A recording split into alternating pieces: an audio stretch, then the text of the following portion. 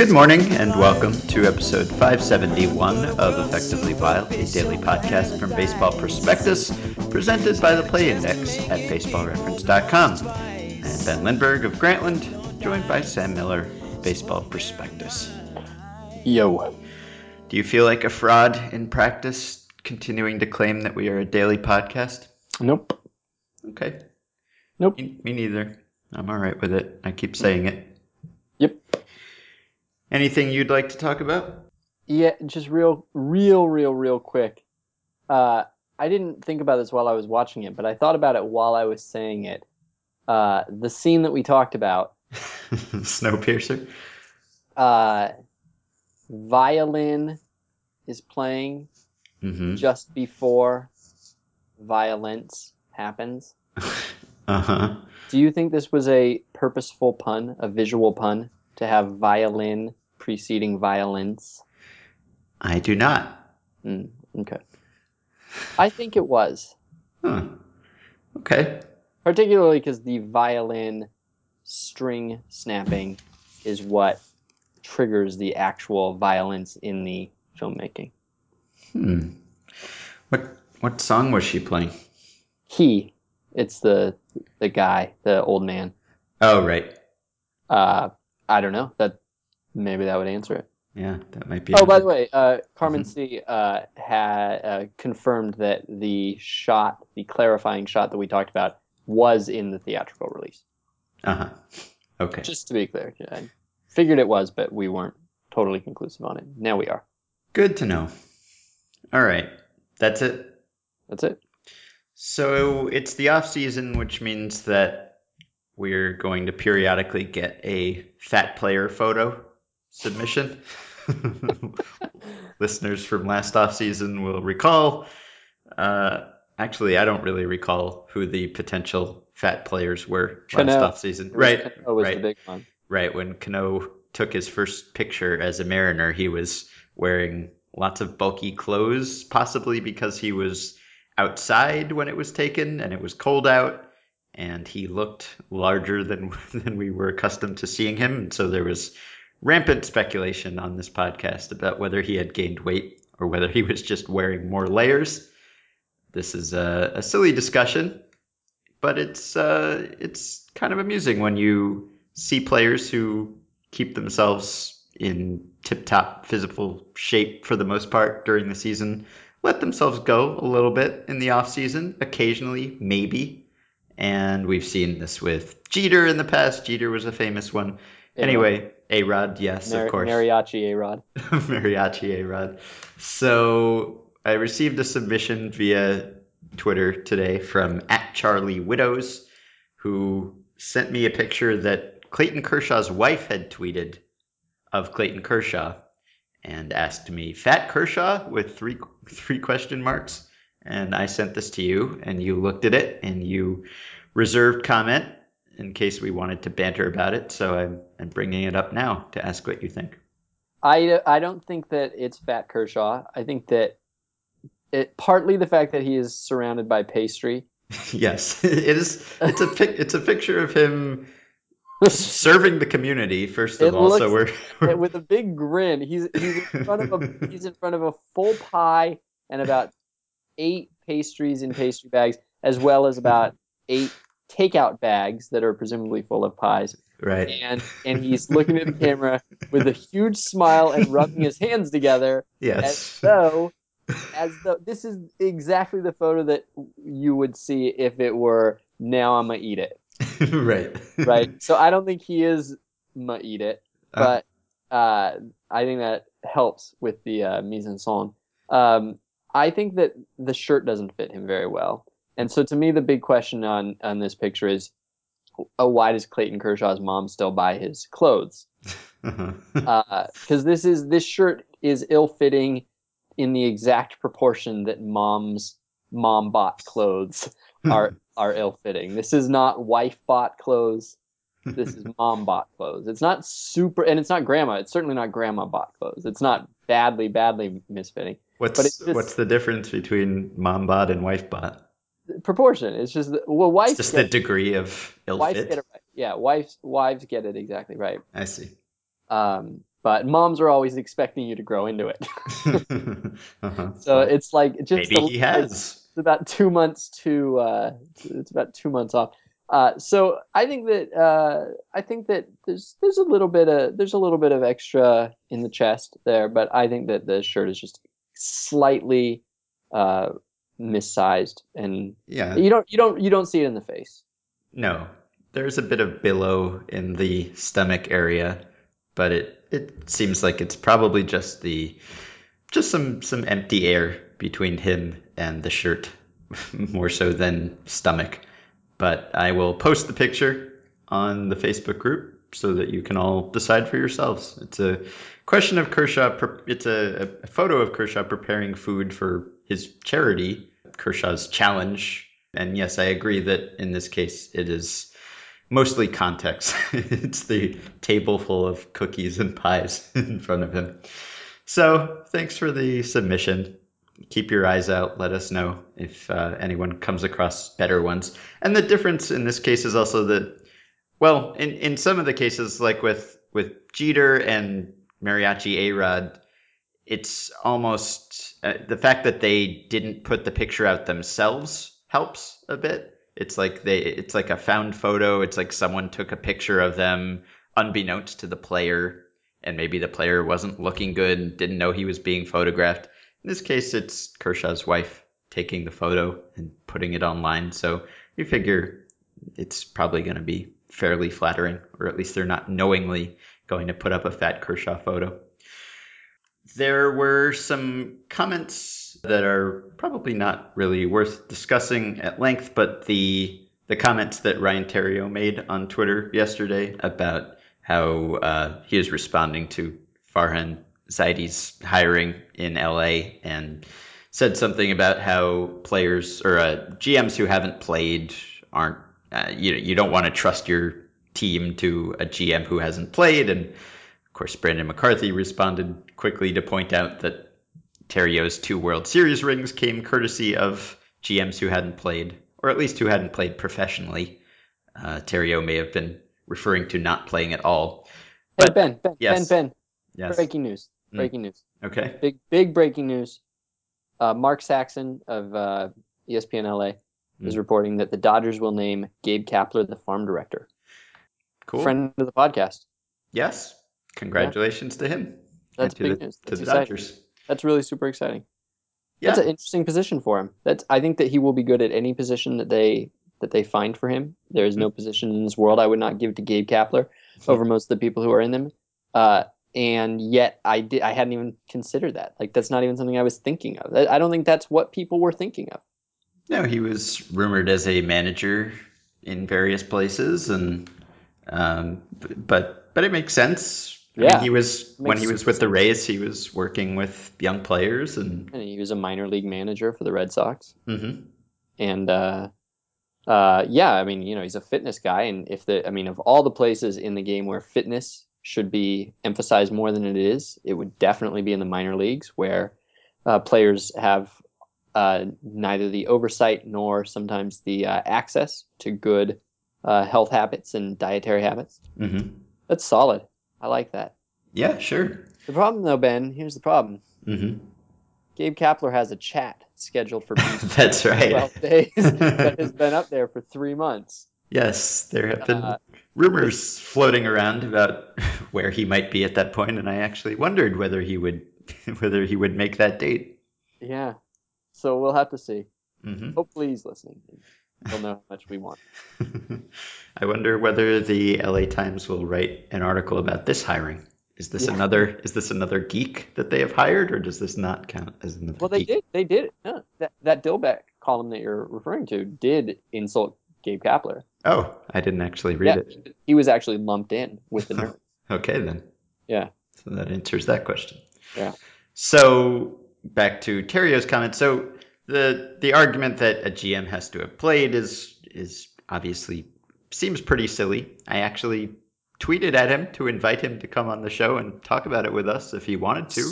Maybe there's Ryan Terrio? yeah. Is that you tweeted like a mention or yeah? Because he Uh-huh. doesn't follow you. Yeah. Wow, I did that's that. old.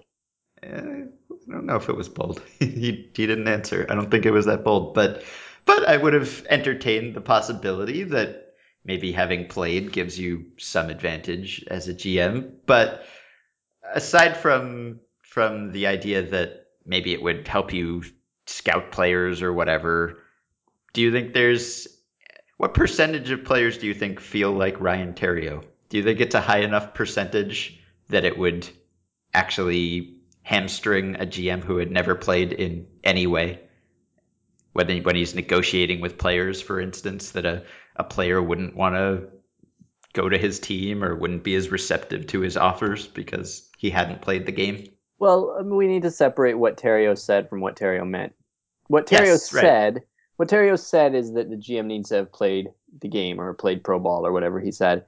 And Terrio doesn't believe that. Terrio played for a bunch of GMs who didn't play. He won what, as it was noted by Brandon McCarthy, 2 World Series rings playing for GMs that didn't play. Yeah, Um, although evidently he counts non-professional playing also because he responded to McCarthy's tweet about that by yeah, so saying that's that like Sabian played college ball and yeah. Zalak played high school ball at a high level. That's so Yeah. Okay, any yeah. level So, and of counts. course, right. And so that's what I was getting at is that Terrio doesn't. That is not Terrio's actual position.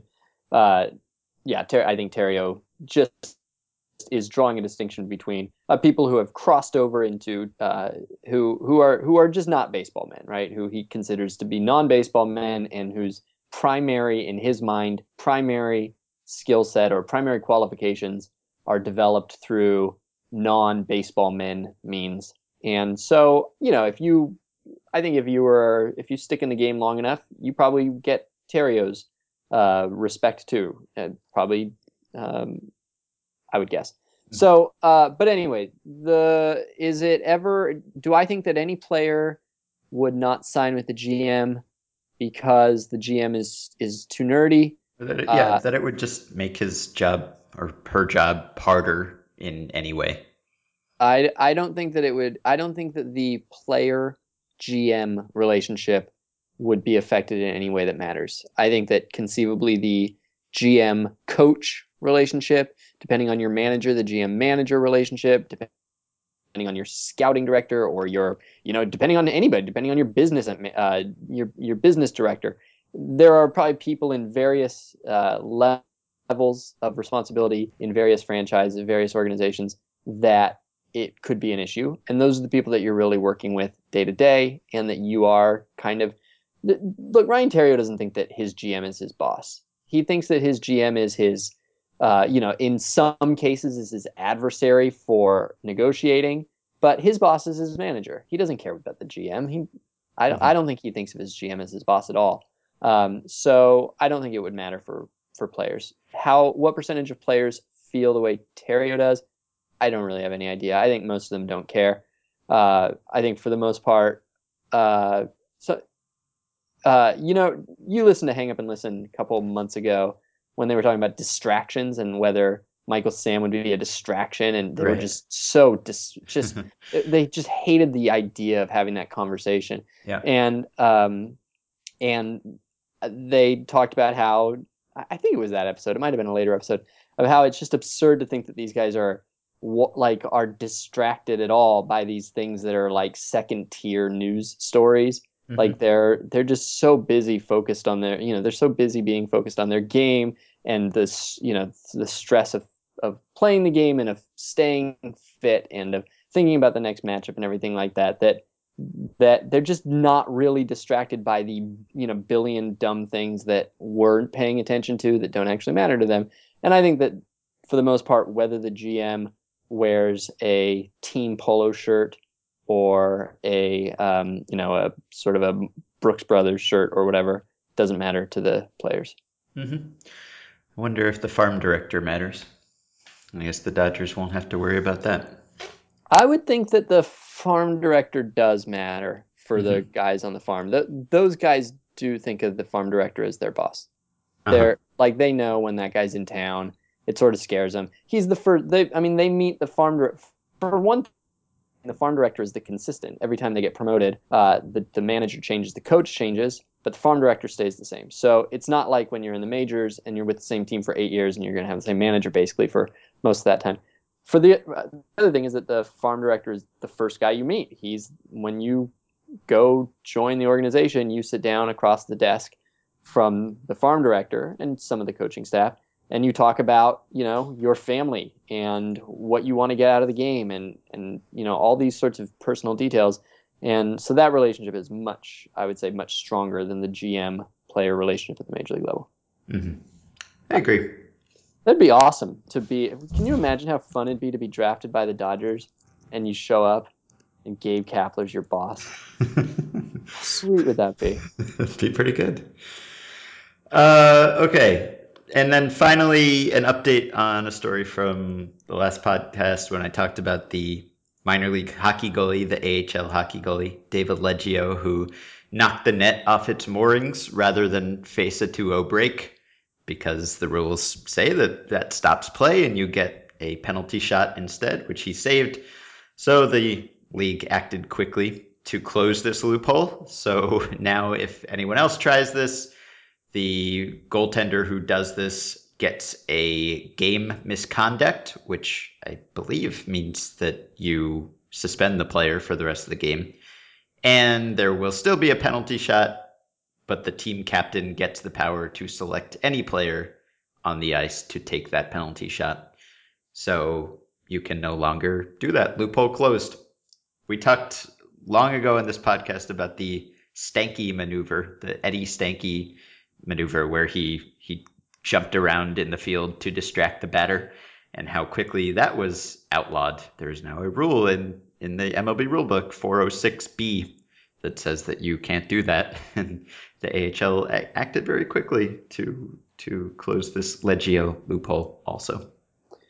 Yeah, whenever we get an email about whether you could play in some unconventional way that would give you this unstoppable advantage and be technically within the rules, we usually the first question you have to ask is, would it be too effective? Because if it's too effective, then they just close the loophole. You need to find that sweet spot where it's just effective enough. Mm-hmm. Okay, so I thought that we could talk about some free agents. So the general background on this free agent class is that it's a thin one, it's a weak one. And I looked at this way back in March, just comparing the projections for top 50 free agents going back to like 2005, 2006. We ran retro PECOTA projections for those players, and I added up all the projected wins from the top 50 free agents from each year and compared them to the presumptive top 50 free agents for this year's crop, or what at the time figured to be this year's crop, and it was weaker. It was a lower projected win total, particularly for position players. The pitcher group is not all that thin, but the position player group is the weakest in recent memory, at least, and maybe that's partially because of all the extensions, postponing players' free agencies, or eliminating their free agencies. Maybe it's just a 1-year blip to some extent. Whatever the reason, there are not a lot of good free agents available this year on the position player side. And I wonder what your stance is on the debate about whether the scarcity of free agents at a particular position drives up prices, because there's the idea that, say, Russell Martin is the only good catcher available, so every team who needs a catcher is going to want Russell Martin, or all going to bid on Russell Martin.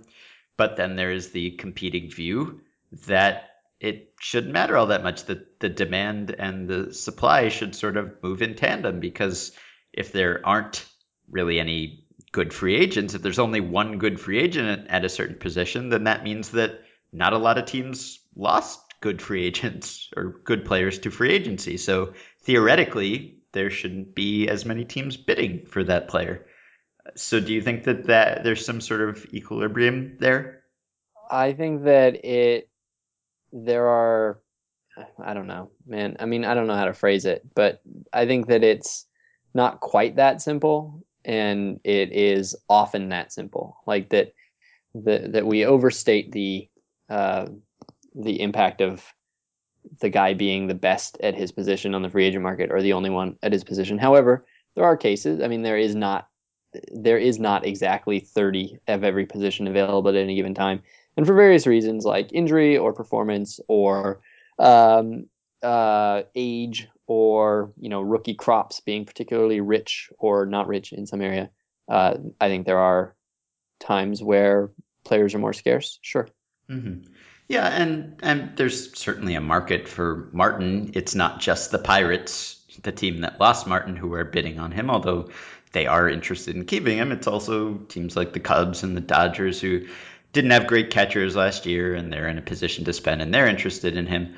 Although, even when there's a weakness at a certain position on the free agent market, then other teams notice that and they act like opportunists. And maybe if they had someone that they weren't convinced they wanted to trade, they'll see that everyone is transfixed by Russell Martin, and then maybe they will offer up their own player or be more willing to trade some catcher that they have under team control, like the Diamondbacks being more willing to move Miguel Montero reportedly, or Alexei Ramirez becoming an item of great interest with the lack of true shortstops on the market. So I would imagine that the market just sort of finds its level one way or the other most of the time. But that said, I wanted to look at a few free agents who maybe we think could give teams good value. I did this exercise a couple of years ago at BP, just trying to, how when you walk into a drugstore or a pharmacy, you can choose between the name brands that you recognize, everyone knows those brands, or right next to the name brand item, you can buy the store brand item or the generic drugs, and they're cheaper and they have almost identical packaging and they have the same active ingredients, and yet lots of people still go for the name brand just because it's the name brand and it has better advertising and it's more recognizable, and chemically it's the same thing. I used to be fascinated by that because I would walk into a CVS and I'd just be amazed that CVS could manufacture every item, that every other company produced one product and CVS could produce 100 different products. That's not quite how it works. I have since learned they buy wholesale and they slap a label on it, which is not as interesting as my theory about some magical factory where CVS manufactures everything. But the point is, maybe you get that same sort of effect with free agents sometimes, where there's a famous player who established himself. Maybe he won some awards. Maybe he has an agent doing better PR. Maybe he played for a more prominent team.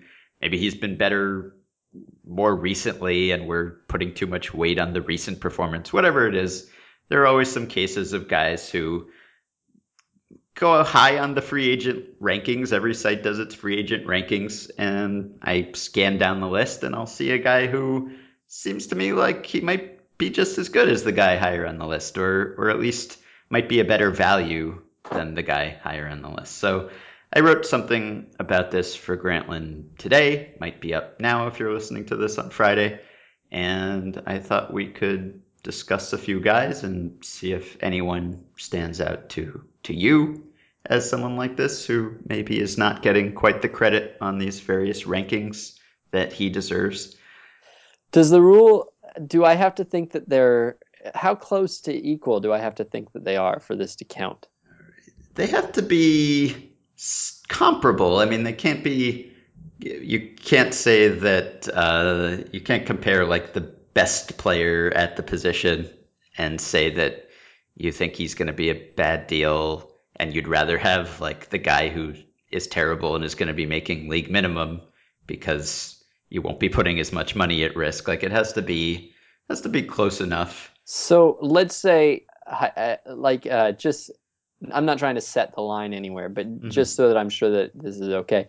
If I thought that a guy is going to be 90% the value at 60% the cost, that would be the textbook definition, basically, Yeah. of this. I'm probably not going to be thinking that the guy is going to be 105% of the value at Right. 50% of the cost, or else I would have just written a column about it Right. already. Yes. And Right. and I would probably have an inflated sense of self.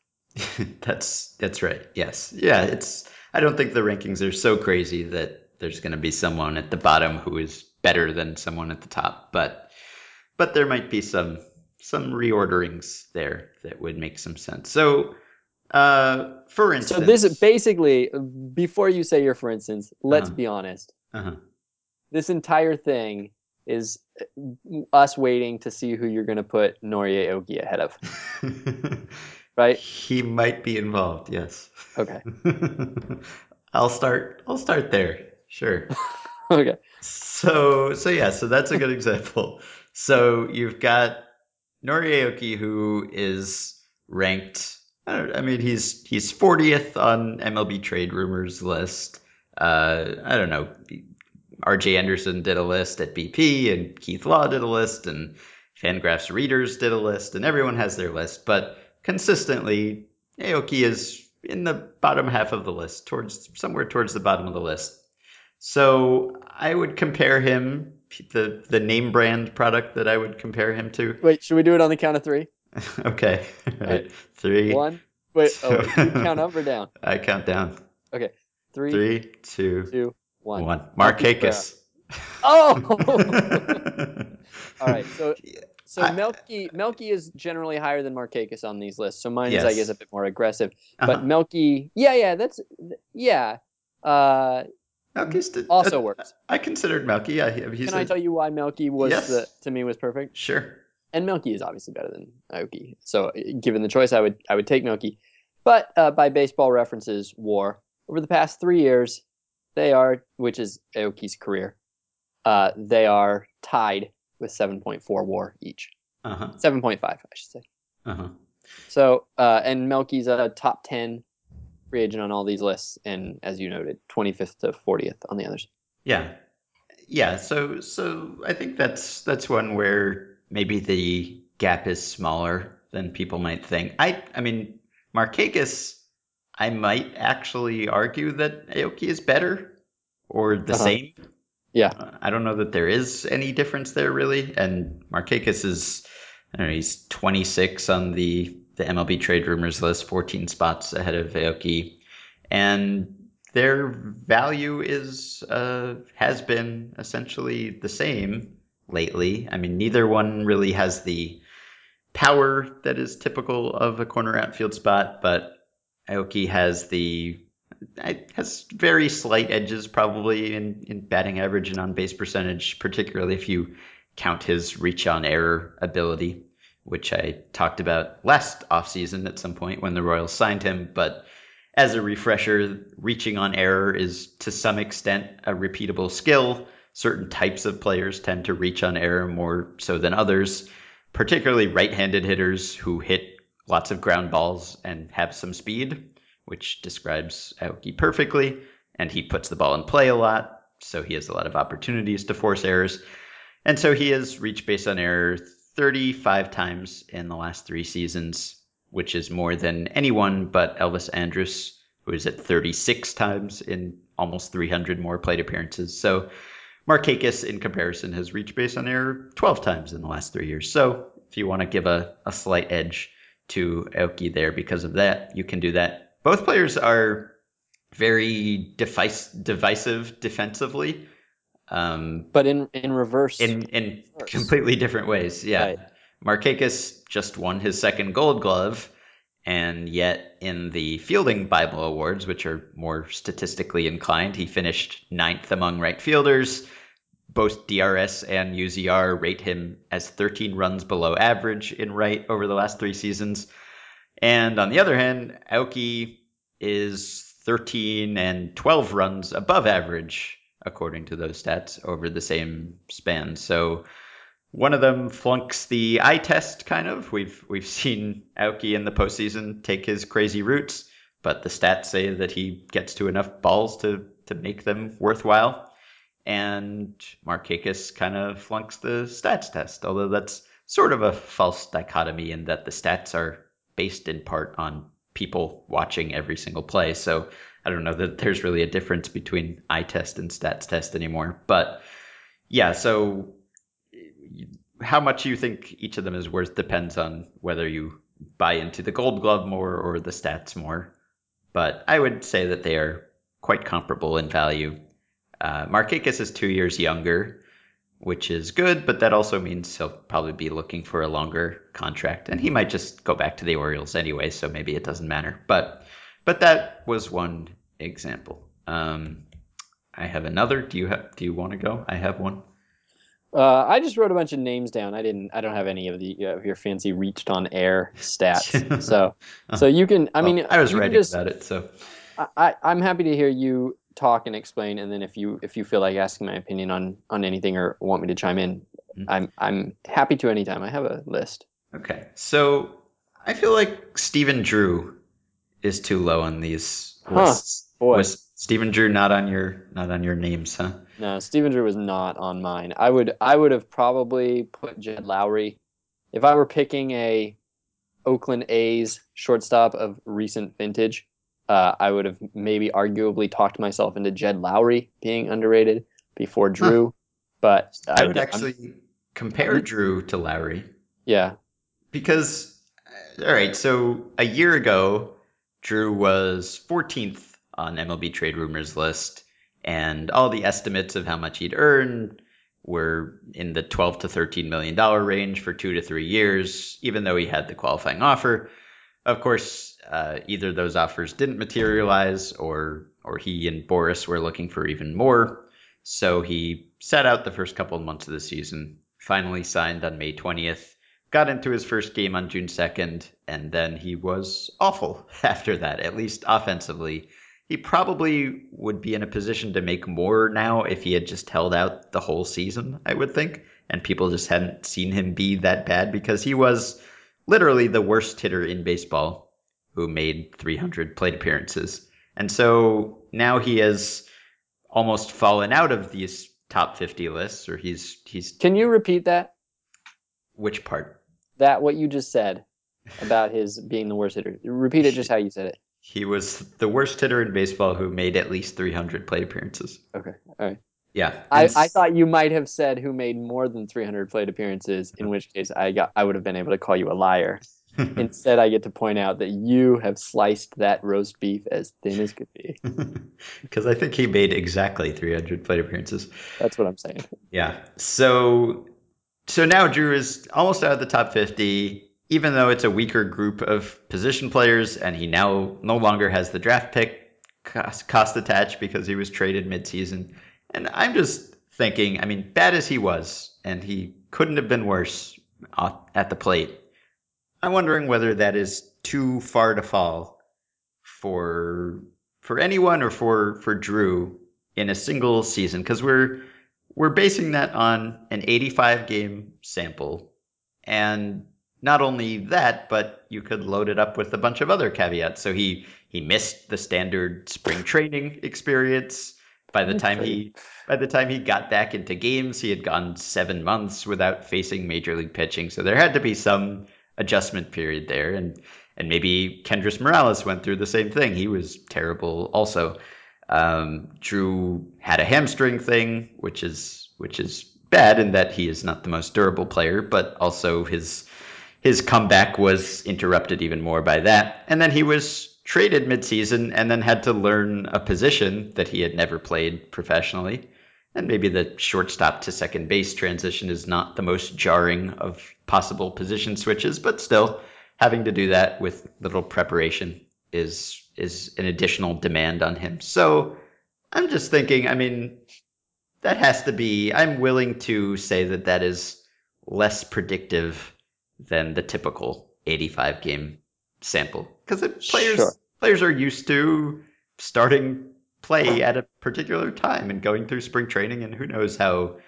I mean, he was training at Scott Boris's facility, and I'm sure they had the best trainers and the best batting practice machines or whatever, but it might not be the same preparation. So, given that he is still a capable shortstop by all appearances, I mean, in his 85 game sample, he was above average at short in defensive runs saved, whereas Lowry has been the worst defensive shortstop over the past 2 seasons, according to the same stat. So Lowry will either continue to be a bad shortstop or will move to second, which would eat into whatever offensive advantage he has. So if Drew was a guy that we were expecting to get a 3-year deal at a nice average annual value a year ago, I don't know that I'm willing to bump him down to the bottom of the list based on this strange partial season that he had. Uh, I view Lowry as not a shortstop, and so Right. in my head, if I had to choose a shortstop, it would be closer because I would also dock Lowry for having to play shortstop for me. You said that Drew is not the most durable player, but I think he actually arguably is the most durable player who got at least 300, but no more than 300 plate appearances That is last true. year. Uh-huh. Uh, I don't And think this is it. I know what you're saying. Um, but I think that what you're so you're saying a year ago he was 15th as a free agent, and to reassess by that 14th. much, 14th, and to reassess by that much based on one weird 2/3 of a season would be bad analysis, and that's fine. But I don't think that the 14th made any sense, Uh-huh. because he was bad in 2012. He was bad in 2011. The outlier here looks like 2013. He was really bad before that for a couple years, and he wasn't healthy either of those Right. He years. had the He hasn't broken been wrist healthy. or whatever it was, yeah. He had the broken wrist, and so and I've never really gotten Stephen Drew's defensive reputation. To be honest, I don't think he's I don't know. I don't think he's a very good defensive shortstop. And I know, I guess people do. So I've never really accepted that. If I uh, had to make a decision that mattered, I would probably do a bit more research than just saying a thing. But but when I look at him, I don't think good defense, particularly. So I'm not giving him a lot of extra love for that. But yeah, I just don't. I mean, I didn't. I I don't know. I just don't I think mean, that Stephen Drew's career is best defined by 2013 at this point. that's fair. I mean, he is sort of the only shortstop on this list, or I mean, the only true shortstop. I mean, there's No, but Lowry, who what if? you don't think of as a shortstop, and then there's Asdrubal Cabrera, who's not Yeah, really a shortstop. So that is a point in Drew's favor, I think, if uh-huh. you expect that his bat will bounce back to some extent, which it almost has to. I guess if you are the team that's looking for a shortstop and your alternative is to play your long reliever there on the days he's not working, then yeah, Stephen Drew makes an awful lot of sense. In If you're that team, then he makes more sense than signing all sorts of players who are better than him. I just don't think he's actually better than those players. Okay. Yeah, I don't know. I have a You're maybe getting a a little worked up over this Drew situation. This might have been a bad idea.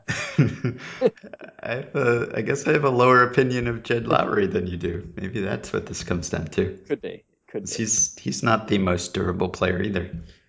No, he's not. Okay, And well, also he had too many plate appearances to qualify. that's true. Yeah. So give me a name. Just one, and then you guess whether I'm high or low, and how high or how low. Sure. All right, I'll give you a name. There's probably two that I feel most strongly about, I would Okay. guess. So one, Jason Grilly. Who do I have Jason Grilly as the bargain version of? Hmm. Let's see who's ahead of him. So Grilly on this list at MLB Trade Rumors is 47. So I'm guessing that you think that that is too low. It Uh-huh. Yeah, couldn't be too high. yeah. Um, And actually, to be fair, I was using RJ's list. okay. Uh, Well, they all of them are yeah, similar for the most similar. part. All right. I'm guessing Rafael Soriano. Yeah, Uh-huh. exactly. Okay. And I just, I mean, this kind of goes a year ago.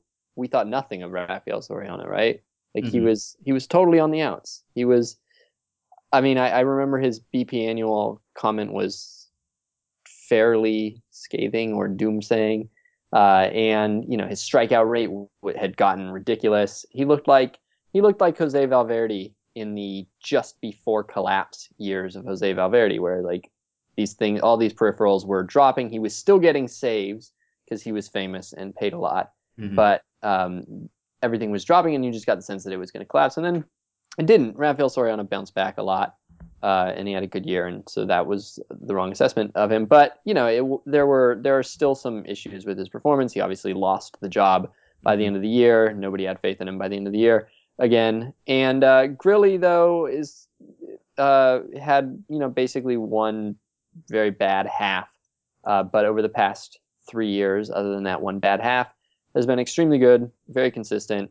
Good FIPS, good ERAs, insane strikeout rates, and the strikeout rate obviously dropped Hmm. quite a bit from 2013. And so I don't know, I'm not like super high on Grilly, but uh, after he got traded, he was much better, much better. He Hmm. didn't allow a home run. He, got back to his regular 4-1 or whatever strikeout to walk rate. And so he's a guy who, I think is like the he reminds me of like JJ Putz about 4 years ago. He's just a guy that feels like he's good. He's sturdy. He's Uh-huh. good and sturdy. Uh-huh. So, and his ERA doesn't really reflect how well he pitched last year. So, yeah, I'm on board with him. Okay. You want my Other other name? one? Yeah. Chase Headley Yeah. Okay. So I've got him here too. for Sandoval. Hmm. Yeah. Yeah. So I mean, these are both almost name brands. I mean, Headley is not obscure or anything, but compared to Sandoval, who's near the top of all of these lists, Headley is anywhere from 5 to 10 spots down generally. And yeah, maybe there's not that much difference between them. I mean, there's maybe a tendency to think about Sandoval's postseason performance, which was excellent. Whereas if the Giants had not made the playoffs, we'd be thinking about Sandoval's September performance, which was not good at all. And any team that is going to consider signing him will be considering his whole season, not just the recent highlights. And his production declined slightly, even after adjusting for the offensive environment for the third straight season. He is one of the worst base runners in baseball, or was this past year. He is very, very good defender, but Headley is about as good as it gets defensively at third base. And of course, there's the conditioning question. And Sandoval is 28, and he's looking for a 6-year deal. But I don't know whether teams will treat him as if he is an older player because of the build and the on again, off again conditioning efforts. And yeah, Headley, great defender and decent hitter. Not 2012 MVP candidate level, but over the last couple of years, he's been about as valuable as Sandoval anyway. His projections for next season are comparable. He kind of recovered after, of course, making a mechanical adjustment mid-season. Started gripping his bat a different way, or the way that he had gripped it before, changing his grip, and suddenly he started hitting again. And so yeah, they seem fairly comparable to me. Can we speed round the rest of mine? Yeah, sure. All right, so why don't you rate them on a scale of 1 to 3, where 1 is you just disagree with the premise, 2 is you agree that they're a off-brand substitute, and 3 is you think that the lower ranked guy is actually better than the higher ranked guy, which 3 should be rare, 1s and 2s should be common. All right, Uh-huh. ready? Okay. All right, Andrew Miller, off-brand David Robertson. Okay. I guess give that a I'll give that a 2, I suppose. Just I mean, his brand is pretty high right now too. Yeah, So yeah, the it only was like difference is like the saves. So I guess I don't know. I mean, Miller also seems like a guy that someone is possibly going to pay too much for. uh, I think that on the MLB trade rumors list, they're closer together. On the prospectus one, Robertson is ranked 12th and Miller is ranked 20th. So that's Uh-huh. a not inconsequential gap. But okay. Mhm. All right. Brandon McCarthy as the off-brand Urban Santana. Yeah, I considered making some kind of McCarthy comp somewhere, but the thing that prevented me from doing that was that all the people who were ranked ahead of McCarthy had kind of differentiated themselves durability wise. Like, I mean, I could compare, say, James Shields to Brandon McCarthy or something. Like Jeff Sullivan made that quick comparison in one of his posts today, just pointing out that their projected peripherals are pretty much the same for next year. But Shields is a guy who's been pitching 200 plus innings forever, and McCarthy is a guy who just did that for the first time and has had significant injury issues in the past. So that is the differentiator between them. And I mean, Santana over the last 5 seasons has averaged 200 plus innings. Mm-hmm. He's fairly durable. He's very durable. So he's the only guy that I can remember having elbow problems as bad as he had that never had Tommy John. Like they just went away, and that I still don't know what happened there. I feel like the press release must have been wrong. Yeah, so I don't know. Performance wise, sure, but I guess I'd kind of give that a 1 maybe, in that Santana is a guy that you're getting for his workhorse qualities, and McCarthy, that's the risk with him. Okay, AJ Burnett as the off-brand Justin Masterson.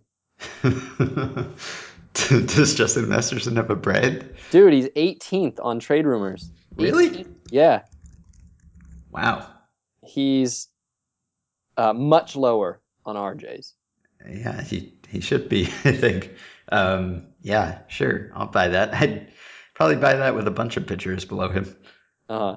All right. Let's see. Kendrys Morales as the off-brand Billy Butler. Yeah, okay.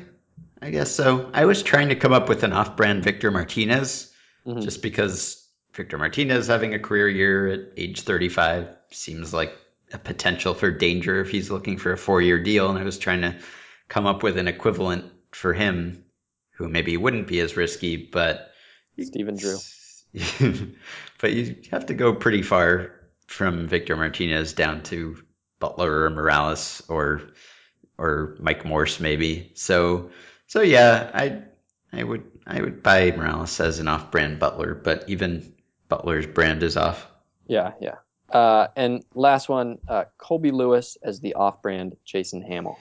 Yeah, I had Lewis as a Volquez off-brand guy, but yeah, I was thinking Hamill or Lewis with a bunch of guys. I thought about doing Lewis and Hamill, but then that seemed like maybe a little bit aggressive to me. But Lewis definitely compared to a bunch of guys on the list like Vogelsong or Harang or Kevin Floyd.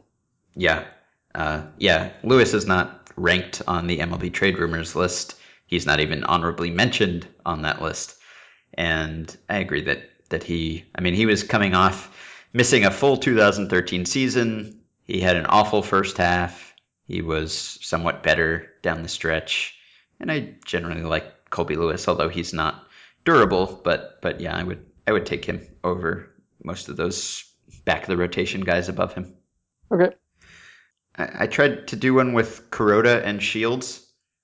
Just obviously they are at different stages of their careers. If you're looking for a guy who's going to be a mainstay of your rotation, then you're not going to go with Kuroda, who is either going to retire or sign a 1-year deal with the Yankees or possibly a West Coast team.